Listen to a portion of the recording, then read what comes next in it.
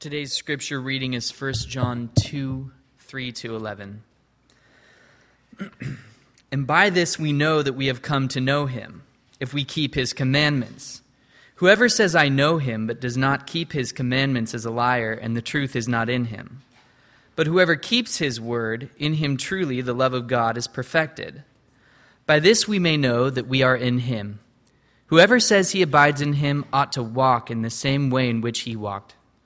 Beloved, I am writing you no new commandment, but an old commandment that you had from the beginning. The old commandment is the word that you have heard. At the same time, it is a new commandment that I am writing to you, which is true in him and in you, because the darkness is passing away and the true light is already shining. Whoever says he is in the light and hates his brother is still in darkness. Whoever loves his brother abides in the light, and in him there is no cause for stumbling. But whoever hates his brother is in the darkness and walks in the darkness, and does not know where he is going, because the darkness has blinded his eyes. This is God's word. Well, after a brief kind of segue into 2 John last week, we are back in John's first letter. We'll continue until the very end. The last sermon of the series is on 3 John. Now, this letter is written, as I said, from John the Apostle, who is a loving pastor called the beloved disciple, the disciple whom Jesus loved in his own gospel, and also described by Jesus himself as a son of thunder. So he's a somewhat of an interesting character and man, and he's writing at this point at probably 90 years old to the cities around Ephesus, the city of Ephesus and the churches around that region. He wrote this letter to assure the church of certain things. That's why we've called it assurance. And it's to assure the believers of their own faith and salvation in Christ, and it's also to assure them of the truth about the false teachers that are coming in and out of their church and their homes, and to protect them. Now, John began his letter, just by way of review, establishing two foundational truths for all who would believe in Christ. One is that deals with God as Savior. And that is rooted in the historical reality of Jesus Christ, the Son of God, coming down, taking on human flesh, living a sinless life for 30 plus years, dying on the cross for our sins and rising again. And John is very certain of this as the last living eyewitness, and saying the first and foremost and most important truth is this idea that God is Savior, and that in Jesus Christ. The second truth he deals with right after that is the truth that God is light. So you have God is Savior and God is light. And the reason basically he does this is that's the reason why Jesus came at all. God is light, meaning God is not just lit up, but God is holy, completely other, perfect, totally apart, separated from sin. Man is not. And so in saying God is light, it's the reason why God came. He was to save an unholy man who was in darkness, pursuing darkness, and Jesus came to reconcile men back to God, who is light and who is holy. So we left off, though, the last time we were here at the end of the first chapter and then kind of into the second, with John describing Christians as those who by God's grace come out of the darkness and walk intentionally in the radiance of God's light.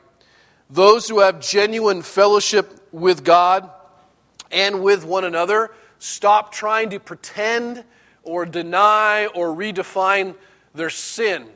They instead accept their identity as a saved sinner who continues to have a sinful flesh but is redeemed, who commits then to having a practice of confessing sin regularly, not just one time at an altar, but regularly, and regularly claiming forgiveness in the one sacrifice of Christ and being cleansed. Now, I don't know about you, but I had a different view, probably somewhat of a wrong view of confession. I just didn't like it. It felt too dutiful, it felt too Catholic, it felt whatever that made me kind of be repulsed by it. But in studying 1 John, I've begun to view it much less as a punitive duty, as something to be feared or disliked, and instead as a beautiful, gracious gift, which is maybe an interesting way to look at confession.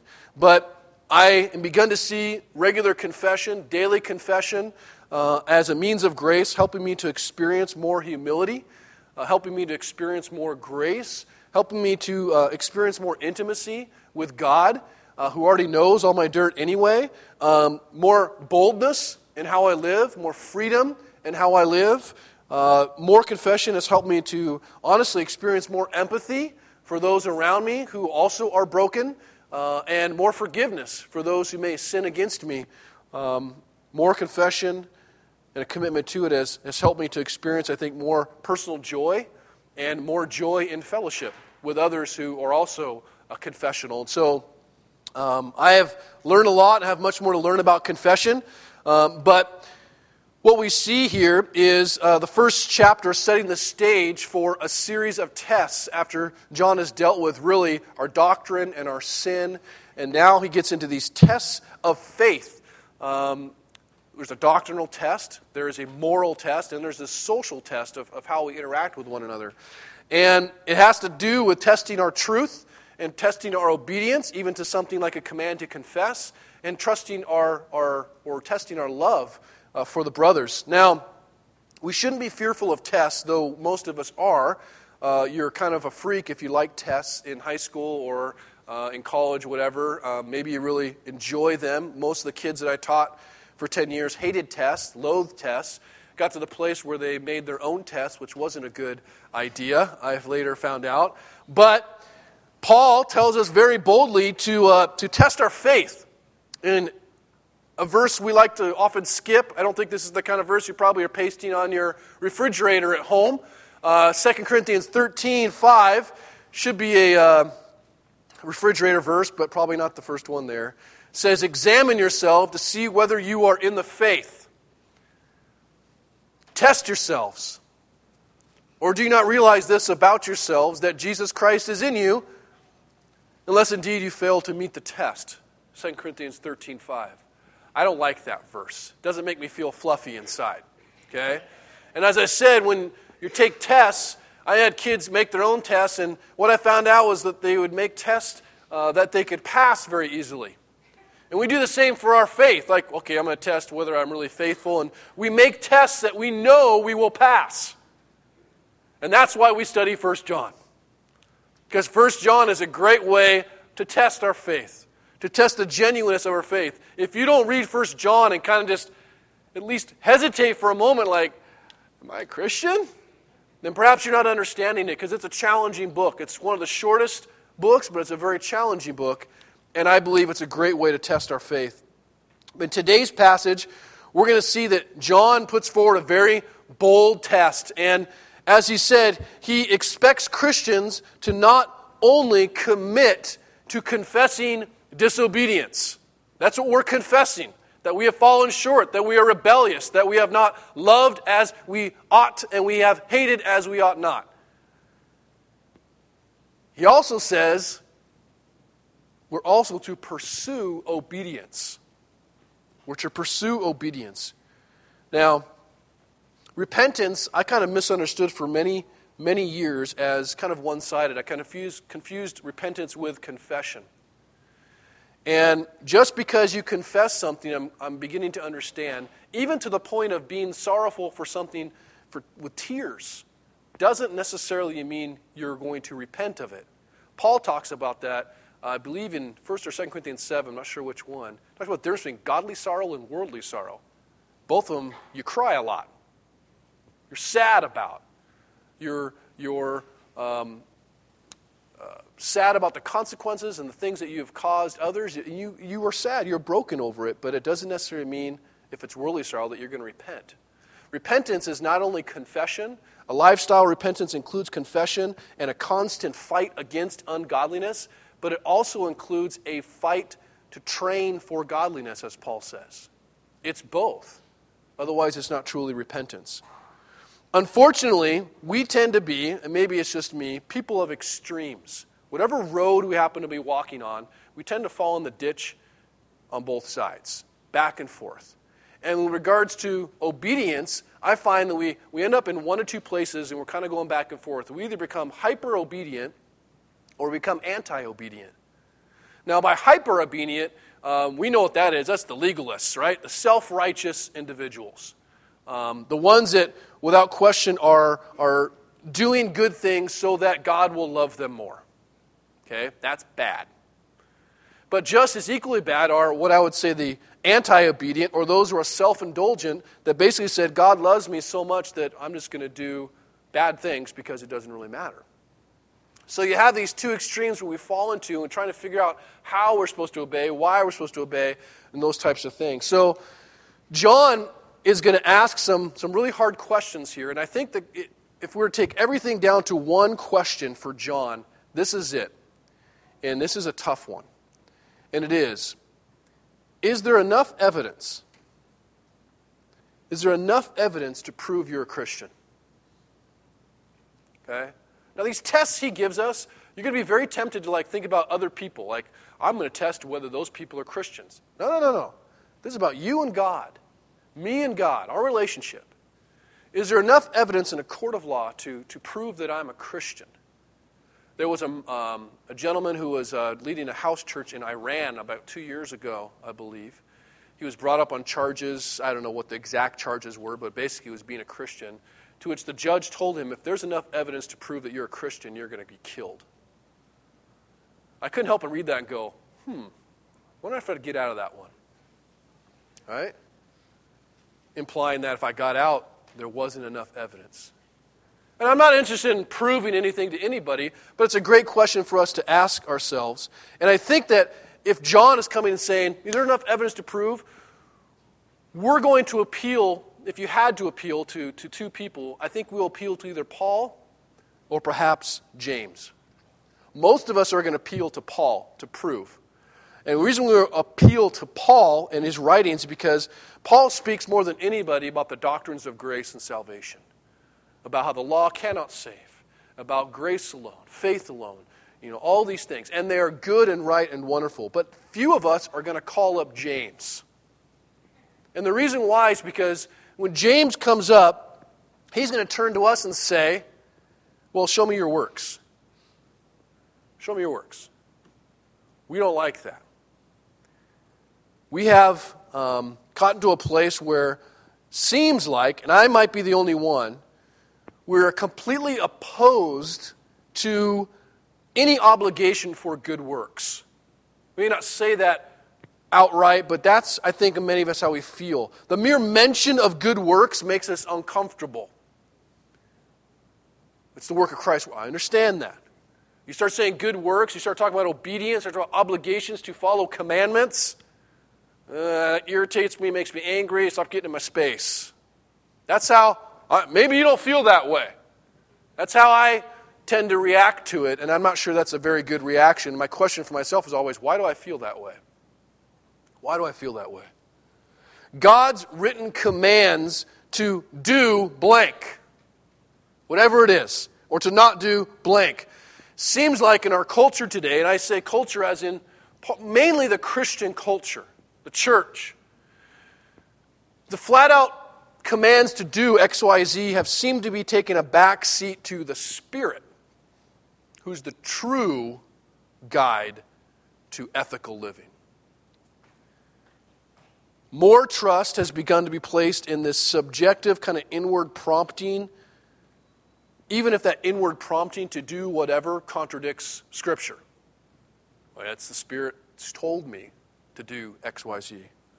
In other words, there seems to be this fight against being taught by the law of God anymore. The law of God is passed. The commands of God they kind of apply to us. We don't really know how, but it's like the pirate code. They're kind of good guidelines that we follow when it's convenient. These are the very people that John is writing against. Okay, the very people that are saying the law is meaningless. We don't need the law anymore. We have this secret knowledge, the Spirit leading. We don't need that. Now, the truth is this. When Jesus saves someone, okay, not when someone believes in Jesus. I like to say when Jesus saves someone, When he saves someone, that someone is transformed. They're completely transformed. They're completely changed. Okay? Though they were once, as the Bible says, an enemy of God who loved their sin, they, by grace, have become a child of God and hate sin. And just as sin and disobedience go together, love and obedience go together. And obedience to God's word is not a means to acquire God's love. It is a response to God's love and a demonstration that you love God.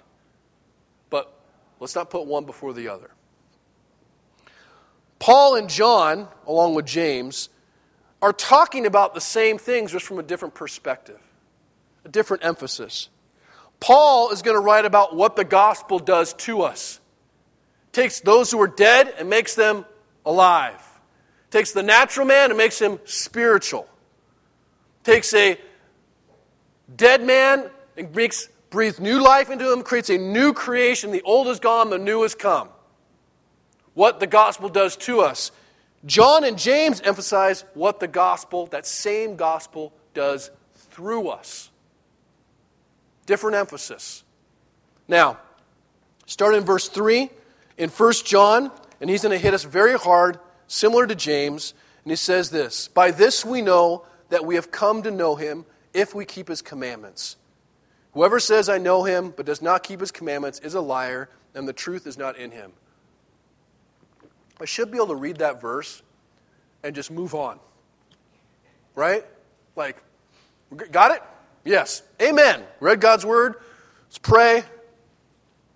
We are kicking against that. We kick against it. I know we do. I know you do. What do you mean? Commandments. What do you mean obey? I know God. I mean, we just play these ridiculous games. And John is answering the question, how can we be sure that you know him? How can you be sure that you are a Christian?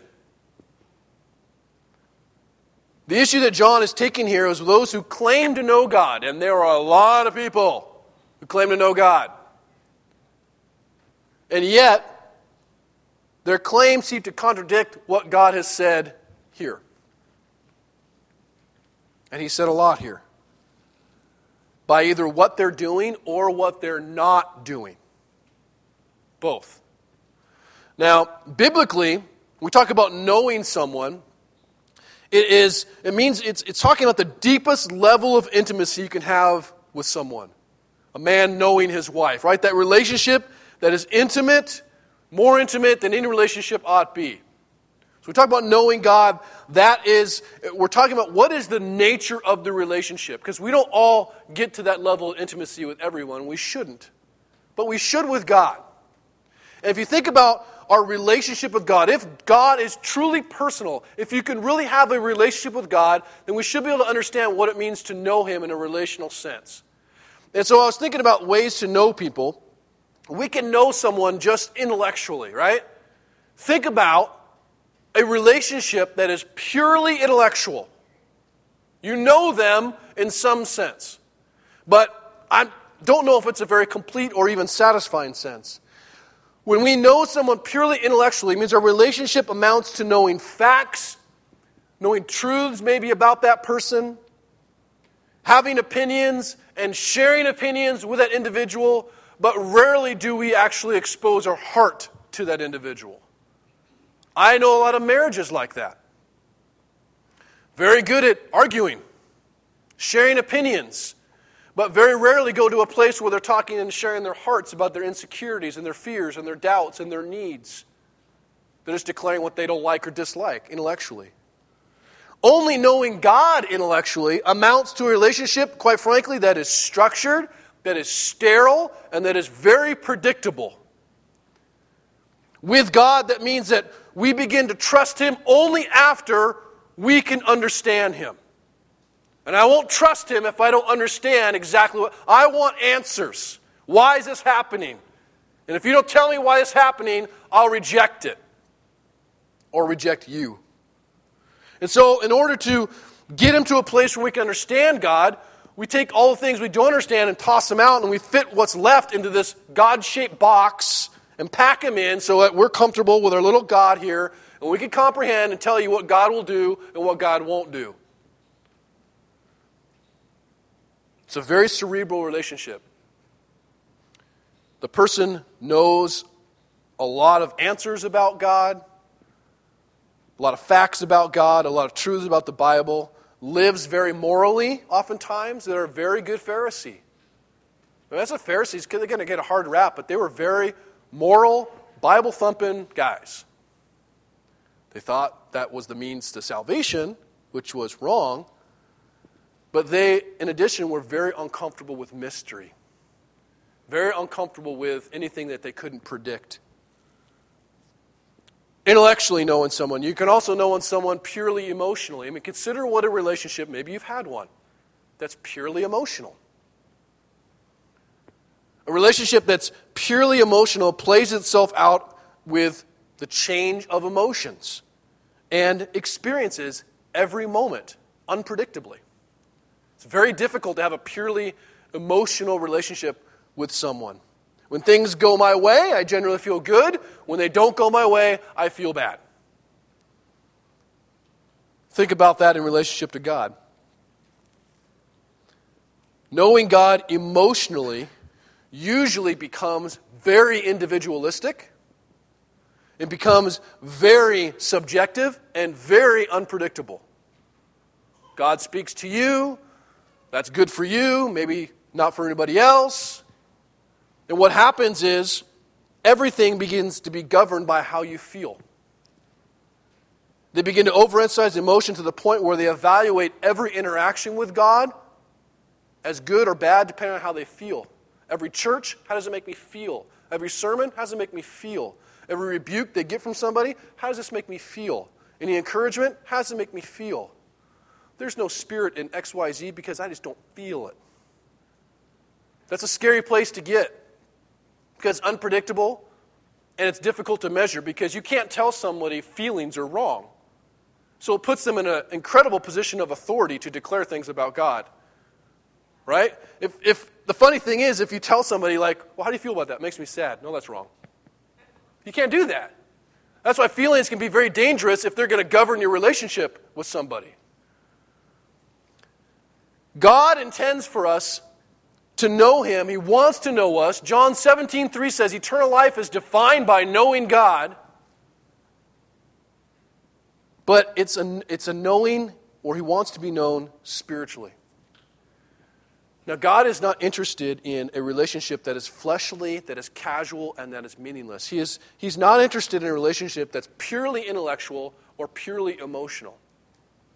Now, that's not to say that there's no intellect or emotion involved in our relationship with God. Feelings are a gift of God. God describes Himself as having feelings. Okay? Perfect, not screwed up like ours. Intellect talks about the mind, talks about it. There is an intellect and emotion involved, but both of those are to be submissive to the spiritual. Why? Because there's many times I read the Bible and I don't like how it makes me feel. Like when it says, keep commandments. Come on. Right? Or there's stuff in the Bible I don't understand. So do I reject it because I don't get it? Explain to me the Trinity. Okay? The Bible teaches it, though. Then that is what we're submissive to, even in our intellect. Sin is a spiritual problem. I know that the destruction of our relationship with God was not an intellectual destruction or an emotional destruction, though those things were destroyed. That's not what caused it. There was a spiritual destruction that occurred, and therefore, there needs to be a spiritual solution to it. A restoration that is much more than just reforming how I think and changing how I feel and just kind of cold-knuckling it. There has to be a complete transformation for there to be hope, and that's a spiritual thing. I like how Romans 6 talks about it. There's other passages, 2 Corinthians 5, Ephesians 2, but Romans 6 says this, for those who have been saved by Jesus, it says, we were buried, therefore, with Him by baptism into death, in order that just as Christ was raised from the dead by the glory of the Father, we too might walk in the newness of life. Not the reformed version of life. The newness of life, the new birth of life. It says, for if we have been united with him in a death like his, we shall certainly be united with him in a resurrection like his. We know that our old self was crucified with him in order that the body of sin might be brought to nothing, so that we would no longer be enslaved to sin. For one who has died has been set free from sin. Now, if we have died with Christ, we believe that we will also live with him, not just in eternity, but right now. We are and have been made alive to God by God. So the question is, how do we know if we are alive to God? How do we know that the spiritual renewal has occurred? How do we know? And well, James, in his epistle, the brother of Jesus, careful reading it, says a phrase that we know well and do not like, which is, faith without works is dead.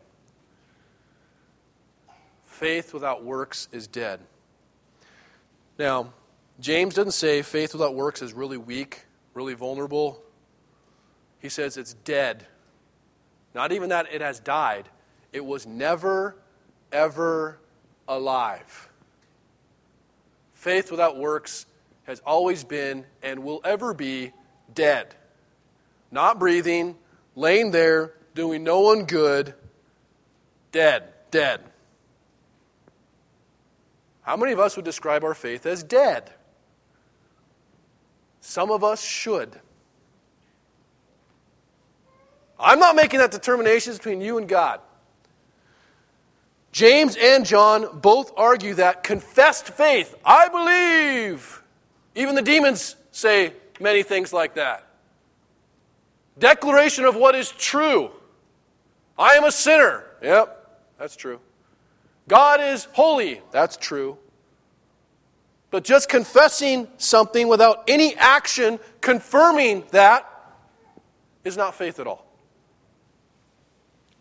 There's a temptation to separate faith and works, but James and here John says you can't separate those two. They go together. Now, please know, the works themselves do not save.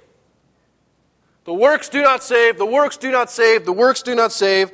Jesus saves us by his work, dependent upon him. Don't look at me, God. Look at Jesus. But Jesus saves us to do works through us. I'll prove it. You ready? I can tell you're on the edge of your seat. Okay? A lot of love coming here. I know. The guy gets a stamp and tell you to obey. Ephesians chapter 2. Love verse 8 and 9. Wish we would read verse 10 more often. Ephesians 2, 8, 9. If you want to read the very beginning of Ephesians 2, it says, you were dead. And then you were made alive by God. And Ephesians 2, 8, 9 says this, for by grace you have been saved through faith. Awesome! Because my works are really bad. So I need to put faith in someone else whose works are really good. Jesus. Okay? For by grace you have been saved through faith, and this, even this faith, is not your own doing. It is a gift of God, not a result of works, so that no one may boast. It should be humbling. Then verse 10, check it out. For we are his workmanship, amen, created in Jesus Christ for good works. Wow, that sounds like a lot of pressure. That's okay. Which God prepared beforehand that we should walk in them. It's Christ doing them through us. He's already done the good works, so to speak. They've been prepared by God. So if our relationship is primarily then spiritual, how are we supposed to grow in that? Like, I understand intellectually. If a relationship is purely intellectual, then I understand growth in that relationship. It means, solving more problems. It's like math. Just get through a thing. Okay, I understand that, and the relationship grows because I understand more. If the relationship is purely emotional, then growth comes from having new experiences. That's what the word, I need a new experience. And when that experience isn't satisfying, I need another experience. And when that one's not satisfying, I need another one. You have more and more experiences. That's how growth happens. Look at all the experience we have together. But if our relationship is spiritual, where does growth come from? What gets me to a place where I'm doing works as I'm called to do? I believe that since our relationship is spiritual, growth comes through revelation. Comes through revelation, not the book of, not the revelation given to John, but revelation from God. And the question is, where has God revealed himself as to be known, as we talked about, to know God? This is not a trick question. Where has God revealed himself so as to be known? Not Harold, right? His Word. His Word. His Word. This is how you know God. Not intellectually, though that is there. Not emotionally, though that is there, and some won't make you feel good. Spiritually, God has said, this is how you know me, through my Word. So know that there are no modern revelations, no internal leadings, no guidance from wherever that is on par with this. Nothing. No spirit leading that, well, I think it's telling me that. No, this is the test of all things. This is how God has revealed himself to us. This is how he has made himself known. This is how we learn about him. This is how we learn to love him. This is how we experience him. This is what leads to our obedience. What do we do, God? John would never, he's Jewish, right? The Greeks could understand all intellectual, they can understand this emotional thing. John would never be able to understand a real knowledge of something that didn't lead to a response to obedience. If you know God, you obey him. If you obey God, you know him. How do you get to know God more? You obey him. Give you a quick example. I'm to love my wife as Christ loves the church. Now, I can accept that intellectually. I won't comprehend what that means at all until I begin to sacrifice humbly for my bride.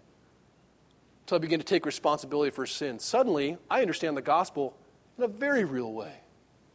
Through obedience comes that knowledge of obeying as he did. Gosh, God seems to be very generous.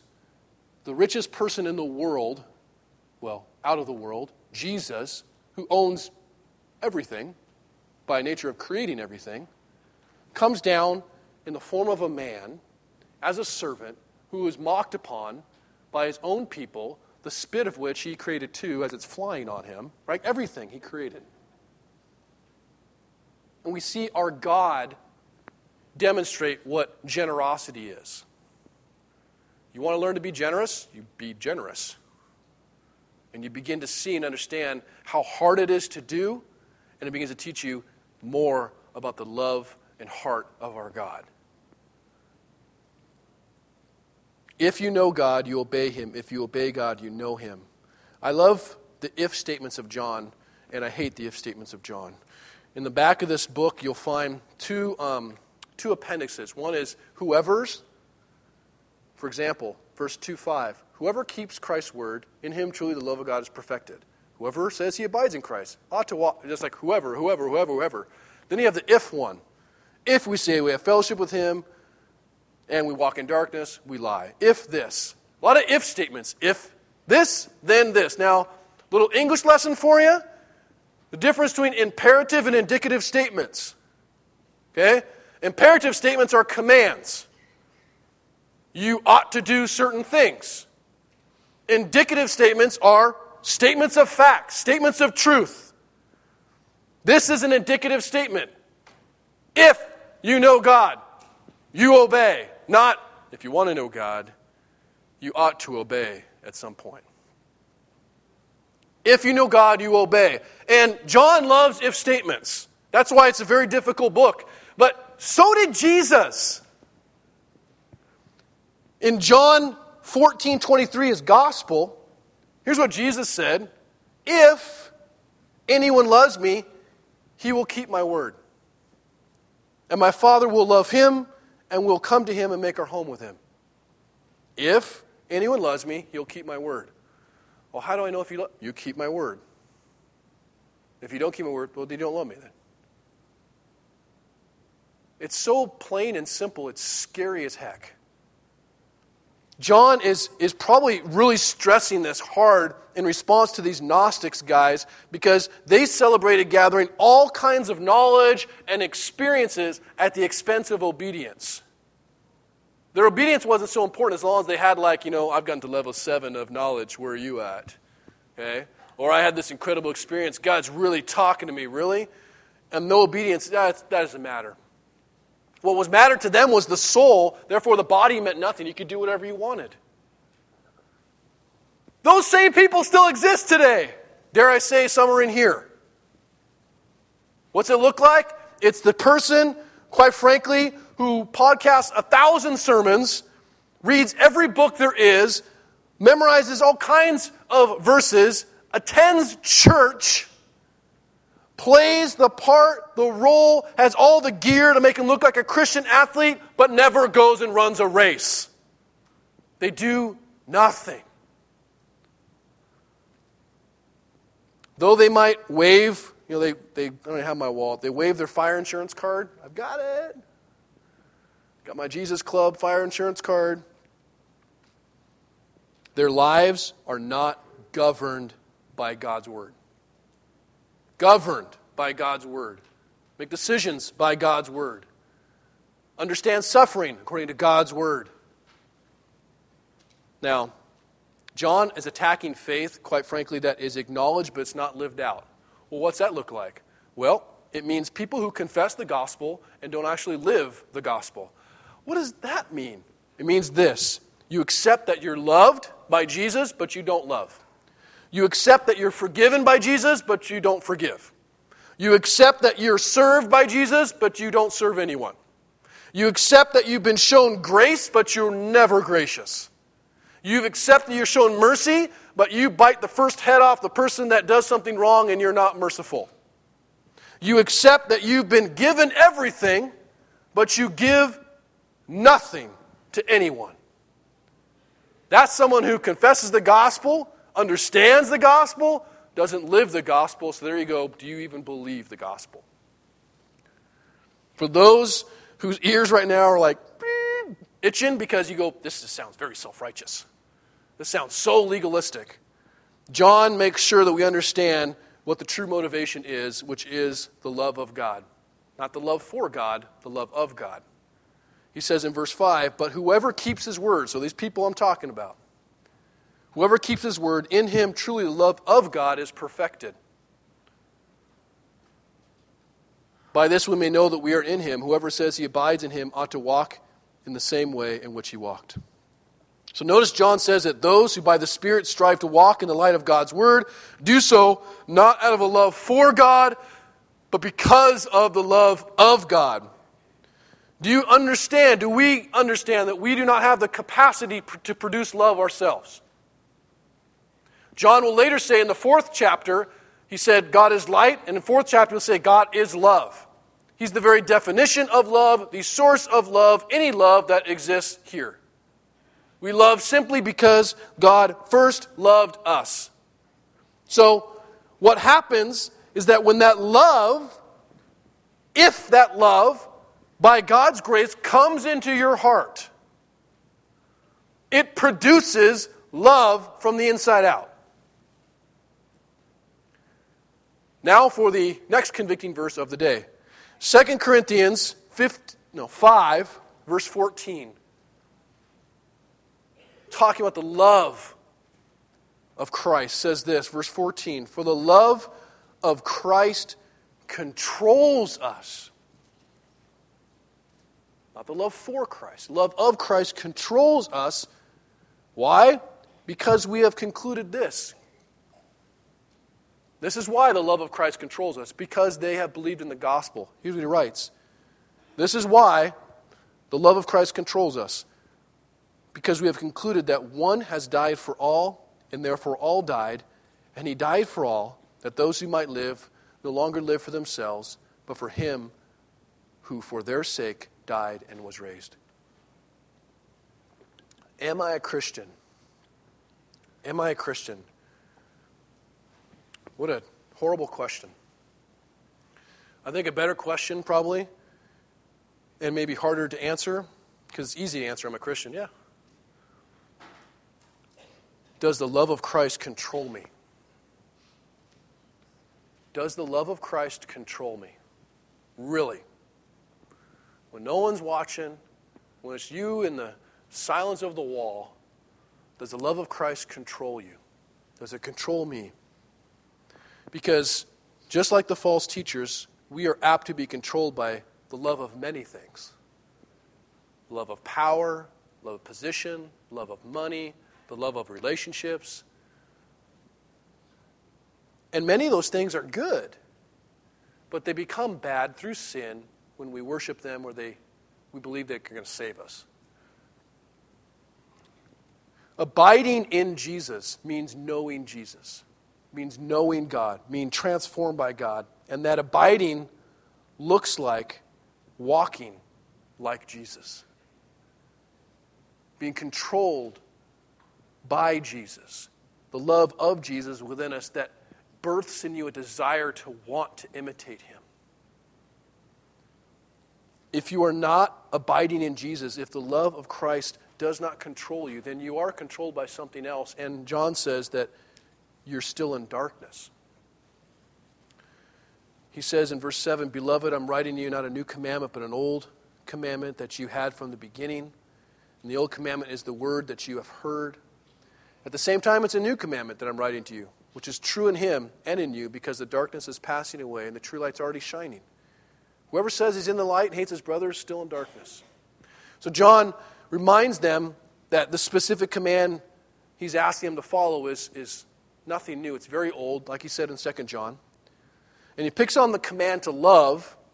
He's going to hit that particularly because apparently false teachers were encouraging people to treat the Bible like some kind of buffet, and they could pick and choose the parts of the Christian life that they wanted to follow. That doesn't sound like anyone I know.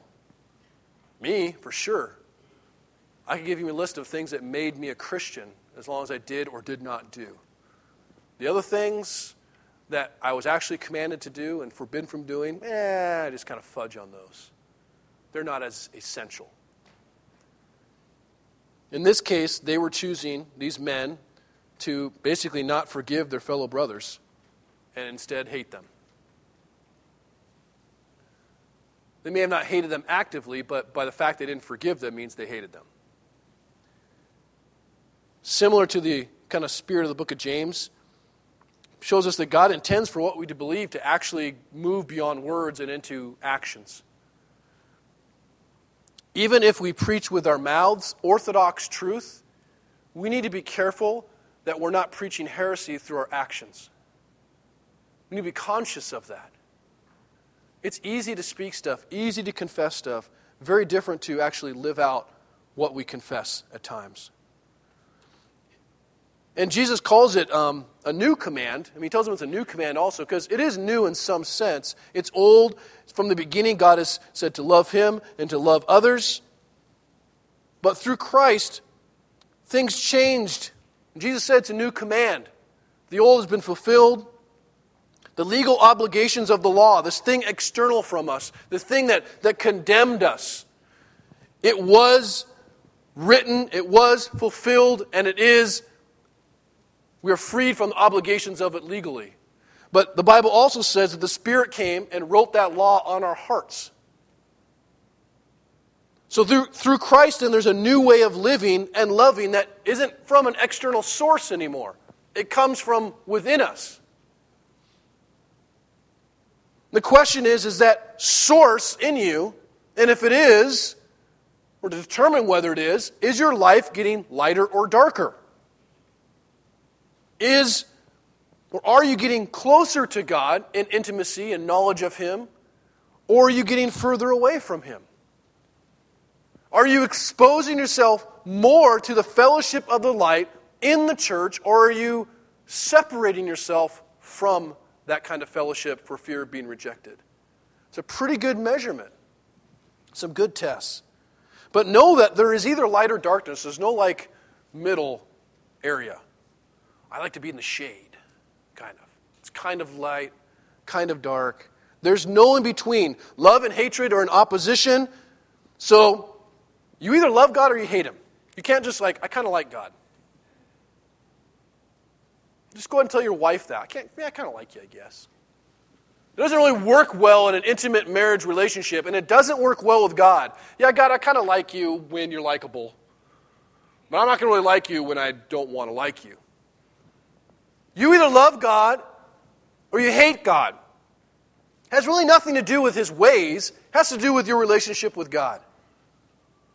Now, by hating, I don't necessarily mean the worst hate you can imagine as we think about hating. But we have to understand that hating is also indifference. It is also contempt. It is also viewing brothers as a nuisance. It's also viewing brothers as an enemy or a burden. It's living our lives without consideration for anyone, especially our brother. It's looking down on our brother. It's simply tolerating our brother. It's being burdened by our brother. It's never thinking about how this might impact our brother. John's going to draw some very definitive lines here about the genuineness of our faith, claiming you cannot be a Christian and not love your brother. That's the command he's going to hit on. Choosing to live, which I think that's what's happening, with indifference or contempt or lack of love, choosing to hate is choosing to live in darkness apart from the light of God. And I've seen people choose that. I've seen people come to our church, good friends, not so good friends. I've seen people leave our church where they are living in darkness. And John describes your behavior perfectly, and it's kind of sad. But it's the opposite of how God wants us to live. He says in the last verses, whoever loves his brother abides in the light, and in him there's no cause for stumbling. Whoever hates his brother is in the darkness and walks in the darkness and does not know where he is going, because the darkness has blinded his eyes. Those in the darkness are described as alone and hiding. No one wants to be alone. The danger in hating your brothers, though, is that, guess what? No one wants to be around you. And it's not that you are actively hating, it's that you, in many ways, are just staying in the darkness and you don't want to be known. And so you never make yourself known. You end up, even if you attend community, if you gather community, you really don't engage and spend time with community. You separate your community so that you can be at a distance to reject what the brothers might say.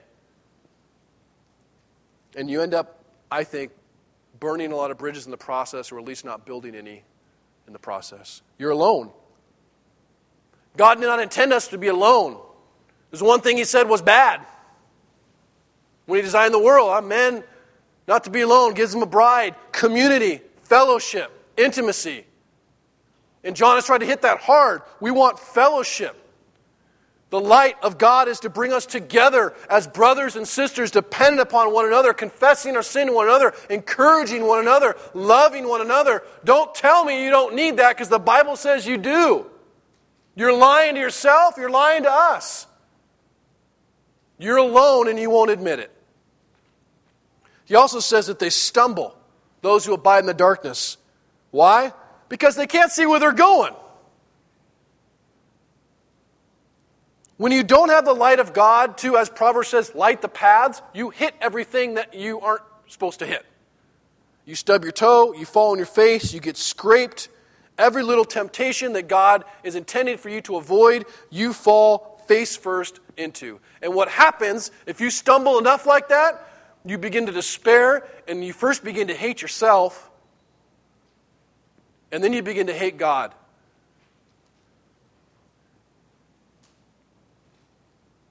And community, that just repulses you. You begin, honestly, to assume the worst because of your own brokenness, because of your own mistakes, and every word, every teaching, every relationship, every rebuke, encouragement, blog, whatever, begins to be misperceived, misconstrued, and you receive everything as hate. And it's only because you're in the dark. And everything feels like even though it might be trying to help you, it feels like it hurts. That's not what it's intended to be. John says at the beginning of 2 John, or the second chapter, says, I'm writing this to you so you won't sin, so that you won't stumble. If you walk by the light of God, you will have joy. You will have prosperity. I don't mean material prosperity. I mean contentment, joy in whatever prosperity you have. And lastly, he says, they're blind, they're lost, and confused. They just don't know what to decide because they're in darkness. It's very difficult to make a decision, mainly because they're scared. And when people are scared, they do one or two things. They just cower and hide, or they fight for the wrong things. They get angry. They get irritated. They begin to see things wrongly. They don't know what direction to walk. And instead of walking towards the light, they demonize that, and they begin to separate themselves from all things that are light to take their focus off their refusal to obey. Their decisions begin to be emotional, and they begin to counsel with others who are actually in the darkness too. And that's where they get their advice from. That's not what God intended for us to do. It doesn't mean every decision is easy, but when God's light comes out, it's very clear what we ought to do. It's very clear. And the truth is that life in darkness, a life of not abiding in God, is a life of frustration and discontentment and tears, not only because you're separated from God, but also because you're separated from the men of God. Obedience to God's commands, in this case to love, enables us, quite frankly, to make progress in our spiritual life. It is intended to bring joy, and darkness and rebellion makes that impossible. And just as sin and disobedience go together, so love and obedience do. And I will say it again, obedience is simply our response to the love of God and the demonstration for, or love for God. It's a life of confession. It's a life of repentance. It's a life of living no longer enslaved to God, but joyfully enslaved to righteousness. Enslaved to sin, but joyfully enslaved to righteousness. So here's the difference. I pray for all of us who confess, and some do every Sunday as they come up and take communion, that you'll not only accept Christ as a Savior mentally, but spiritually, God will come to reside in your heart, and you'll actually live in such a way as if He is Lord. Many of us, Jesus is my Savior. Jesus died for my sins. And if we ask ourselves, does the love of Christ control you? Is He your Lord? We might hesitate to respond. We take communion, know that we take communion because Jesus commanded it. It's an act of obedience as a church. And we do so, continue to do so because Harold was wrong and Jesus didn't come back on Saturday. So we will continue to take it until Jesus does return as an act of obedience because Jesus said that.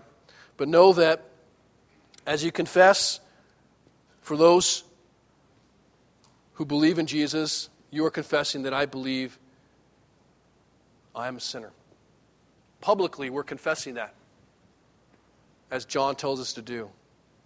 That I am worthy of death. I believe that Jesus lived a sinless life, one I should have and was unable to and still am unable to.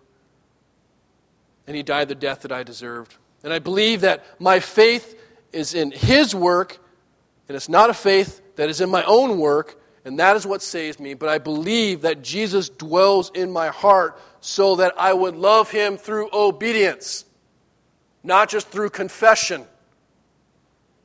I believe the most loving thing I can do is to tell you the same thing. It would be unloving for me to skip over 1 John and say, well, if you love Him, you can obey sometimes, whatever you feel like doing. The Bible is pretty clear. And with this series, you're going to see it's going to keep going. It begins with our doctrine. It matters. Knowing our sin and confessing it matters. Our love for brothers matters. And our obedience matters. It does matter. I pray that it's always rooted in, empowered by faith in what Christ did obediently on the cross. But from that, we still live and see Him living through us.